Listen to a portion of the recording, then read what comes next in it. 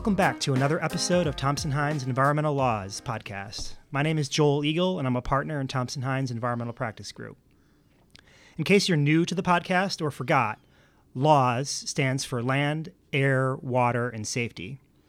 Our episodes cover current topics in environmental health and safety laws, as the name suggests, from the perspective of Thompson Hine attorneys, the regulated community, consultants, and occasional regulators. In our last episode, our partner and environmental practice group leader, Andy Colasar, spoke with John Simon of Naris Advisors on the current landscape of PFAS, which, as most of our listeners know, is always changing and a very hot environmental topic. Rivaling PFAS as a hot topic is ESG, which is what we'll be talking about today. I'm happy to be here with my partner, Heidi Friedman. Heidi co-leads Thompson Hines ESG Collaborative and is a fountain of ESG knowledge. Hi, Heidi. Hi, Joel. Thanks for being here. Yeah, fountain of knowledge. Wow, pressure's on. Well, you've spent a lot of time over the last couple of years getting smarter than pretty much anyone that I know on ESG. So why don't we just dive right in and set the table. Tell us a little bit, tell us what ESG is before we get into the specifics. Sure. So unless you've been sort of sleeping, I think, and not reading any newspapers for the last several years, ESG is everywhere. And although probably the number one question I get from clients is that just sustainability? And no, the answer is it's not. Even though sustainability is a component of ESG, it's just one part of what I like to say the entire umbrella. So what ESG does is bring a lot of pieces for companies and businesses together in order to respond to stakeholder requests, needs, desires, etc. The E is what you and I know best, what everyone probably listening to the podcast knows all about, things like carbon emissions, GHG reductions, recycling, all of those good things, managing your toxic waste, etc. Social historically was focused a lot on diversity, equity, inclusion, belonging, now includes things like wellness initiatives, pay gap, employee retention, employee satisfaction, all of those kinds of things. Also, forced labor and human capital are really hot topics under the S. And then G is governance. It's historically a lot of what we consider sort of SEC governance, but it includes female directors, risk mitigation, shareholder engagement, executive compensation. So all these different pieces, parts are these non-financial factors that come under the umbrella that our investors, customers, and other stakeholders use to assess a company and whether they want to invest or participate, how valuable they are, and how profitable they are. So I want to get to, there's so much there. I want to get to how is this measured objectively or subjectively? But what are you seeing our clients focusing on in the space before we get into more of the details? Sure. So we did a survey last January when it was a little bit about 6 months after we started our ESG collaborative to talk to our clients and find out, where are you? What are your biggest challenges? Where are you finding the most value? Where are you investing your time and your resources? We just repeated that survey. Spoiler, it will come out in January again this year. And interestingly, it's changed quite a bit. And this is what's really happened. So a year ago, we had 43% of the 150 respondents say they had some type of ESG program in place. The vast majority of the public companies responded, had a program, and the private companies were more around 23%, with many building a program. Those numbers have increased fairly significantly, where the private companies, because of a flow-down effect we can talk about, are being almost forced to look at ESG for their customers and to meet those demands. And then public companies have the looming SEC regulations, and so if they didn't have a program, they're creating one now. And the number one issue, though, that we heard a year ago is still the number one issue that we're hearing now, which is data gathering and, on some level, data validation, but data validation less so. the data gathering really means, so if I'm going to reduce my GHG emissions, become net zero by 2030, or I'm going to reduce it, 10% a year, or whatever that might be, what's my baseline year where I'm starting to track that? And then where am I keeping that data, and how am I collecting that data so that I can prove what I am doing or not doing?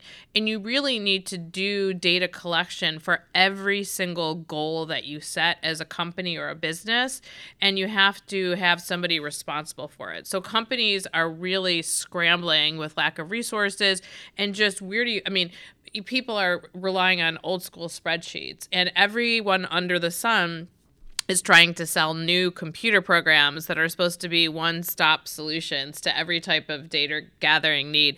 I've talked to a lot of people, and there is not one answer yet. So that number one challenge has really been consistent, and I think is what our clients, at least that we're hearing about, are struggling with the most. And how do clients even know what to track? So there's a spreadsheet, and there are probably some obvious ones, but then what's the ultimate metric? I mean, sure. If you have 99 things, could somebody say, why don't you have 100 or 101? No, I mean, it's what I like to say is you don't want to boil the ocean. So I've had many a panic clients call over the past year saying our customers want us to do SBTI, Science-Based Target Initiative, or they want us to do this or that, and what I say is you can't do everything. Let's go through a process while we figure out what is most valuable to your company and to the stakeholders. You're already doing all these things. Let's just pull them under the umbrella, and let's pick the top 5 or 6 that are most impactful. And the way you do that in a validated, verifiable manner is you conduct what's called a materiality assessment, or I'll call it a prioritization assessment, because materiality is a little bit of a term of art, and so we try to stay away from that. All right. But what you do is you go out to all of your stakeholders. So Thompson Hines actually doing this now. I'm helping with our internal ESG program, which I'm super excited about. And we're going out to our clients. We're talking to all levels of folks in our firm, everywhere from staff to senior partners. We're talking to a few vendors, and we're saying, what's important to you? Is it more important to our clients that your law firms reduce their GHG emissions, or is it more important that they do recyclability, or is DE&I more important to you, or pro bono, or a wellness? What's most important to you? And so we're doing a Survey Monkey here, which is a very typical format. It's usually somewhere from around 10 questions, and you ask the stakeholders this. Even if you're a Fortune 1000 company, you go through the same process. A lot of the consultants are doing this. We've been assisting a lot with this. And then the data comes back, and you usually see trends, and you see what's most important. And so from that data, you pick the top 5, 6, no more than 10 items that are most important. And then you figure out where you are on each item and where you want your goals to be. We set up at Thompson Hine for our internal program an ESG council.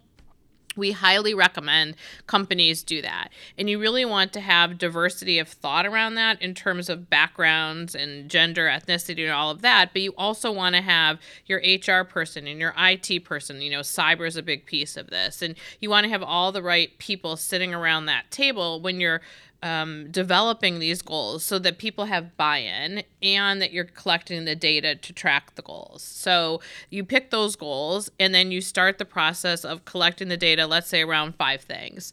And you see where you are, and you look at it every year, and a lot of folks put it into an ESG report.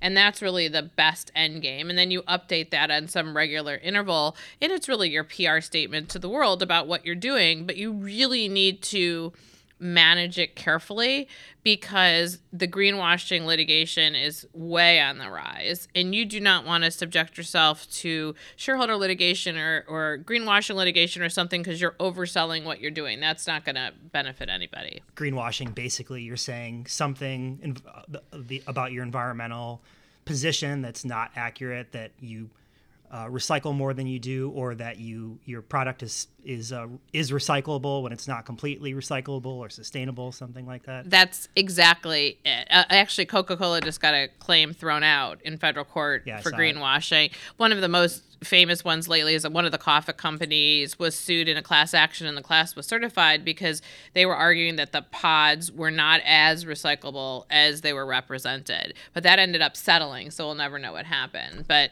those are the kind of claims that, when I get somebody's ESG report or they ask me to look at website language or whatever, my questions are usually pretty simple, which is, why are you saying it this way? Do you have the data to support this? How can we get the data? Maybe we need to massage it and say X instead of Y so that you're still getting your message across, but maybe not in a way that's going to give you that much risk. So for public companies who are subject to existing SEC regulations, and I know a lot more are coming all the time. I was reading the Daily News today, and I know there's new ERISA regulations that I think just came out. But for public companies, how do they comply with the changing landscape? So the main impact that is placed on public companies right now is actually from their investors. So and trying to manage this both at a company level and a board level. What committees at the board level? Is it the audit committee or NomGov, or who's going to handle these kinds of things? And do we do a third-party audit of our data and things like that? The SEC rule on climate change disclosures has not come out yet. Only a draft came out.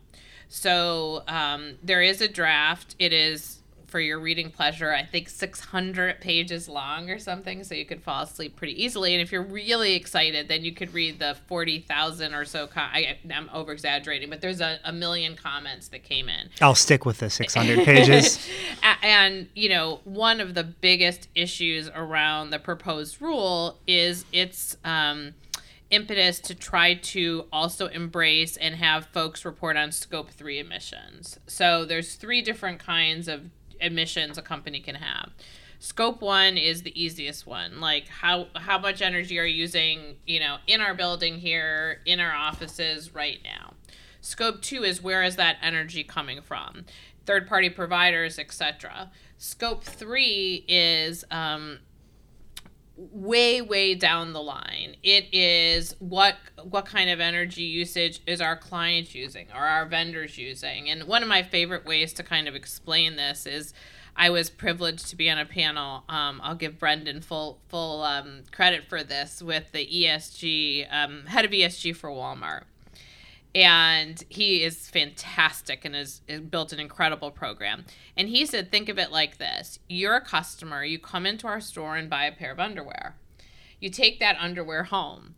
And so we can control how that underwear is made and all of that in terms of Scope 1 and 2. But once you take it home, for Scope 3, are you washing it in hot and cold water? How long are you keeping it? Are you throwing it away? What are you doing with it? I mean, when you think about this, it's just ridiculously extensive. Like Scope 3 would be when you're going to San Francisco next week, on that airplane is a Scope 3 emission, for example. So how could Thompson Hine possibly know for its own purposes what the type of jet fuel it is, and what did I take an Uber? Did I walk to? How do we know all of that? It's endless. And so most of the comments to the SEC rule were about the inability for most companies who are even trying really hard and doing a really good job embracing ESG and trying to make an impact to try to get their arms around Scope 3. But Scope 3 is also about 85% of most companies' footprint.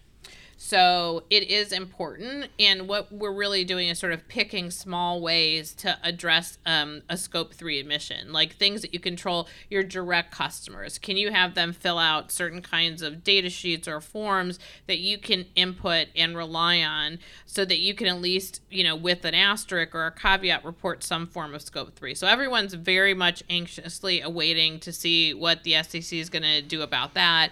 The original thought was that the rule was going to come out yet this year. Also, the FTC guides were supposed to come out this year. They're green guides, and we haven't seen either.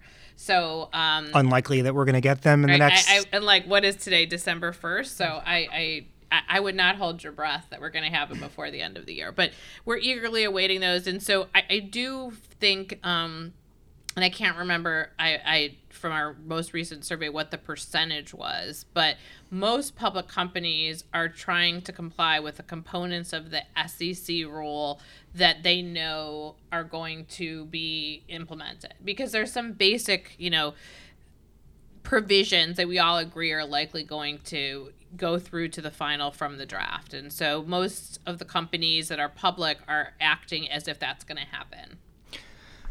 I'm not an engineer, but my analytical-ish mind is struggling with objectivity. So how do you compare what one company gathers and reports compared to another, such that if one company doesn't gather enough the same information as the other company and their emissions are lower, it makes them look better? How is this going to work? It's a really big challenge. So there are all these frameworks that are out there that are various reporting frameworks. And so the reporting framework that the SEC rule has adopted is called TCFD.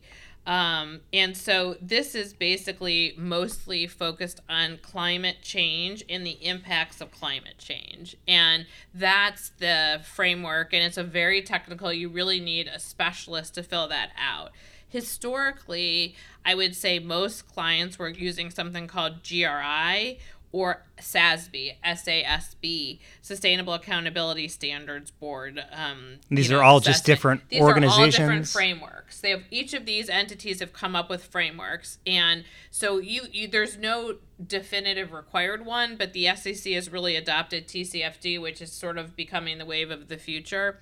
It's also helpful to look in the, we don't do most of the global stuff, but if you look at the EU, they're leaps and bounds ahead of us, and you can see where we're going by watching what they're doing, and they are trying to do something a little bit more universal. So it is, for example, if someone's reporting on SASB and someone else is doing GRI, it is apples to oranges. So that's why if there's more of people are merging around TCFD, that will definitely help.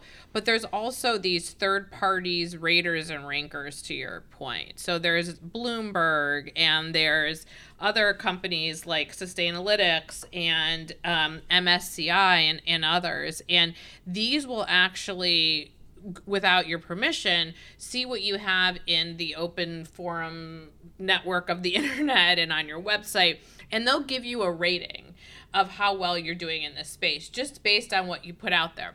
So you pay the company? You don't pay the company. Okay. So it is a little bit of a pay to play, because I think they have services they want to sell you, and if you buy their services, then feasibly you're going to do better. But there's some of them that are better than others. Like Bloomberg is actually, people are think that one's pretty good in Sustainalytics, but I'm no expert. So they give you a free trial. Right. I'm no expert in how to best manage those things. Right. But we do hear from clients quite a bit where they say, I'm so upset. I can't believe the ranking we got. And what we're seeing on those rankings is that historically, the last several years before the ESG surge, you were actually rated based on how transparent you're being. Are you really disclosing what's actually happening? Are you letting in where you might have issues, etc.? But now it's actually impact. So they really are looking to see, have you actually reduced your emissions with certifiable, potentially third-party certifiable data? Have you actually increased your DE&I numbers? Have you, do you have forced labor issues? Those kinds of things. So we're moving from transparency to impact. And so, our advice, like my thought, at least personally, I should just say it's my advice, is to not get caught up with these third-party issues, because I don't think at the end of the day, it's much more important that you're talking to your direct stakeholders and getting where you need to be with them. I'm going to turn briefly to how environmental justice plays into ESG. Sure. And environmental justice is another one of the hottest topics. It's been around for a very long time, but it's a topic that the Biden administration and the Michael Reagan EPA are focusing on greatly, the idea of disproportionate impacts from industry on certain racial, ethnic, socioeconomic groups. So how is EJ, or environmental justice, playing in to maybe the E or maybe The S. Both. I Okay. think it's a crossover. I was on a panel at American College, although we can't share what was on the panel, but there was discussion in preparation about whether it's under the E or the S, and we eventually agreed to split the baby and agree that it's under both because it was worth considering, and as long as it's under the umbrella, it doesn't really matter. But the environmental justice is critical because, especially for our client base, who is a lot heavy manufacturing, etc. And there's two components to environmental justice. There's the component that you don't want to have the disproportionate impact, as you just said, Joel. And then there's also that you need to give the folks in the neighborhoods a voice and make sure they're heard. And so it's really about making sure that when you're putting together your ESG program, you're considering the communities in which you have facilities or remediation projects and what your impact is on those communities and how you can improve those communities in terms of your relationship overall and your reduction of disproportionate impact. You know, for an example, if I'm a company that wants to expand my facility footprint, I want to manufacture more in the United States, excellent result. Where do I want to expand my facility, which may require a new permit? You really need to think about this, you know, years in advance, and you can use EJ Screen, and there's a new additional EJ modeling screen effort that just came out that you can use in a combined manner. You look at CDC data, all these different things, and it can tell you if the neighborhoods you're looking at have existing problems. And it's a cumulative impact analysis. So you want to look at the other facilities in that area as well. And for planning purposes, maybe you'll decide, okay, I can put this facility in Texas, but I can't put it in Alabama or wherever you're looking. And it allows you to make those decisions with data rather than, you know, you have a shovel ready to go in the ground and they want a permit, and now EPA is arguing, you know, it's an environmental justice community. Even if you meet the Clean Air Act requirements, there's still Title VI and constitutional reasons that a permit can be rejected. So it's just important to think about these up front. You should be talking to your comms people at the company. They should be at the table. They should be in your ESG council. They should be talking to the ops folks so that we're really thinking about, do we want to do informal CAGs, especially at remediation sites, so folks understand what's going on and it doesn't look sort of like this cloak of contamination and you know, people who do not have the benefit of the science can be given it through third-party help and grants and other ways that can help expedite things for the company and improve the relationships, which will, you know, take down those hurdles we're seeing quite a bit. Okay. All right, take out your crystal ball. It's the end of the year. What are the major changes or developments that you see happening in 2023? This is a hard one. I won't hold you to it. I'm going to be hesitant to predict, Joel. I do think that we're going to see an SEC rule that is just a slightly watered down version of the draft. I think that they'll go easier on Scope 3 just because I can't imagine that they're going to have either the enforcement abilities or, you know, what it would take to really review that level of information just as much as our, you know, public companies to provide it. So I do think that we'll see that, you know, based on the number of comments, Yurgita would be a really good person to ask this, my co-chair of the ESG collaborative, but because she's really our SEC guru. But I'm, you know, by mid next year, we'll probably have an SEC rule.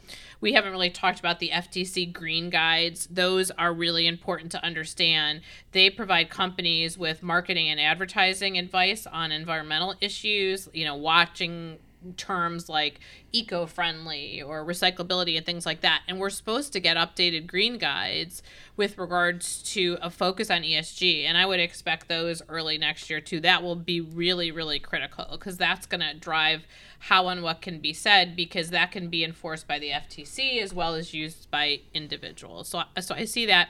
I also think that most private companies, who may have not felt that they had to get on this ESG bus quite yet, are like, we're at their stop. They got to get on. And one of the reasons, for example, is it's called the flow down effect.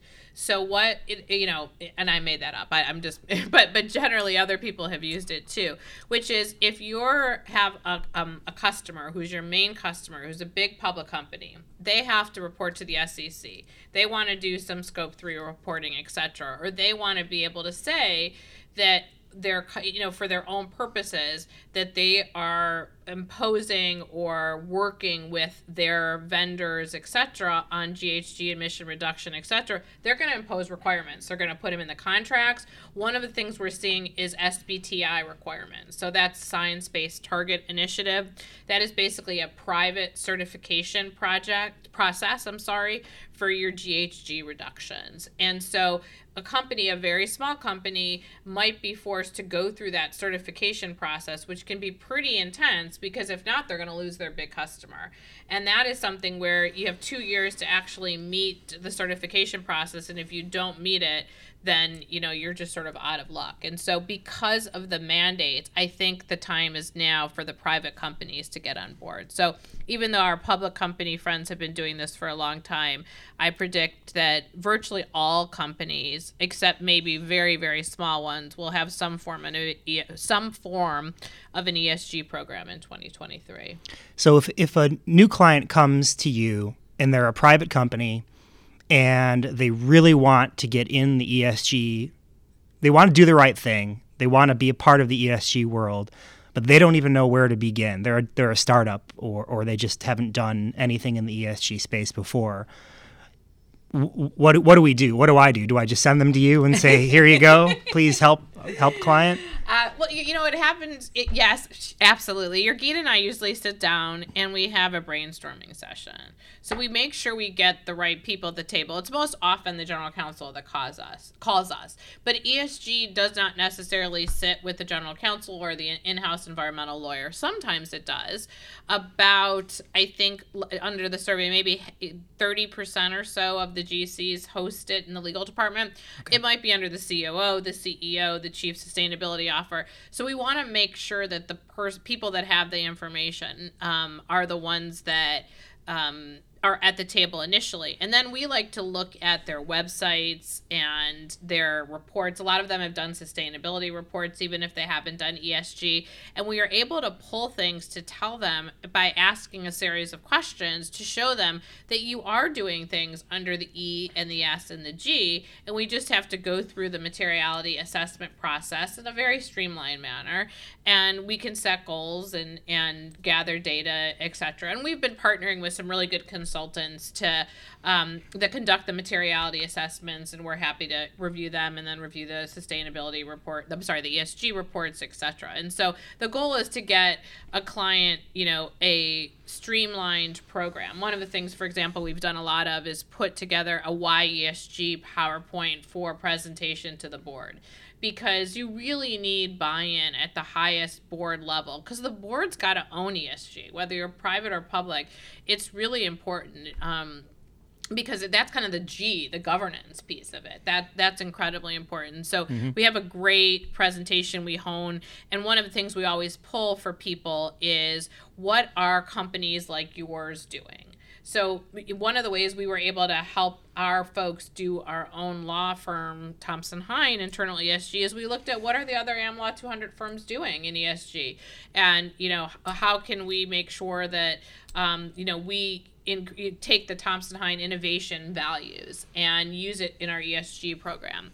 And what we've done before is we have some great research capabilities in our marketing department, and they can do some research on companies in the tech industry or in the manufacturing industry or whatever, and here are what your main competitors are doing. So you can kind of see what is out there already and where you might want to go, what might be too far, where, depending on where you want to be in the mix. So looking at and comparing those companies like your own and what they're doing in this space is also a really important first step. I think we're going to stop here. You've heard enough ESG for today? No, I haven't, but I think that we should do another one of these episodes in 2023, give some updates and hit on some other topics. But Heidi, you're a wealth of information. I know that you've spent hundreds of hours, maybe thousands of hours on this topic. So it's great to boil it down to a a short amount of time to start with, but boiling the ocean is not what we want our clients to do. So it's taking it one step at a time and coming to talk to you and your Gita Ashley and some others in our firm. It's a multidisciplinary program for sure. We're really lucky because we in the ESG Collaborative, we have, labor and employment folks and cyber folks and trade folks that are doing the forced, human rights stuff and forced labor issues and all of that. So we have an amazing team. And what I think I love the most about it, honestly, is it's so proactive. So a lot of what we do as lawyers, especially in the environmental space, is responding to issues, right? And so when we get into the proactive space, I just get really excited about it because I think there was a study by the New York Stern Center for Sustainable Business in 2021. And it concluded by bringing together 1,000 studies, they did a meta-analysis, that ESG initiatives drive better financial performance because they manage risk, they increase operational efficiency, and they drive innovation. So we love to innovate. So it all fits together. And so when you have the data that backs up the why, it's a lot easier. So for those people, clients or otherwise, who just feel overwhelmed by beginning and what's the value, is this just some talking point? There's going to be requirements, at least for public companies, sure, but it's also there are benefits to the actual client itself. 100%. You're basically identifying your value to your stakeholders, and you're identifying where you might have risk. And it shows that it has shown a lot of our clients that they have energy efficiencies they're not looking at, and other things that really are going to lower costs and increase value. Great. All right, Heidi, thank you again. That concludes our episode. As a reminder, Environmental Laws episodes are available at iTunes, Spotify, Google, and SoundCloud. And the legal disclaimer that we like to give, this podcast is for informational purposes only. It provides general information and not legal advice or opinions regarding specific facts. You may not edit, modify, or redistribute this podcast without permission. Heidi, thank you again. Everyone, thank you for listening, and have a great holiday. Bye.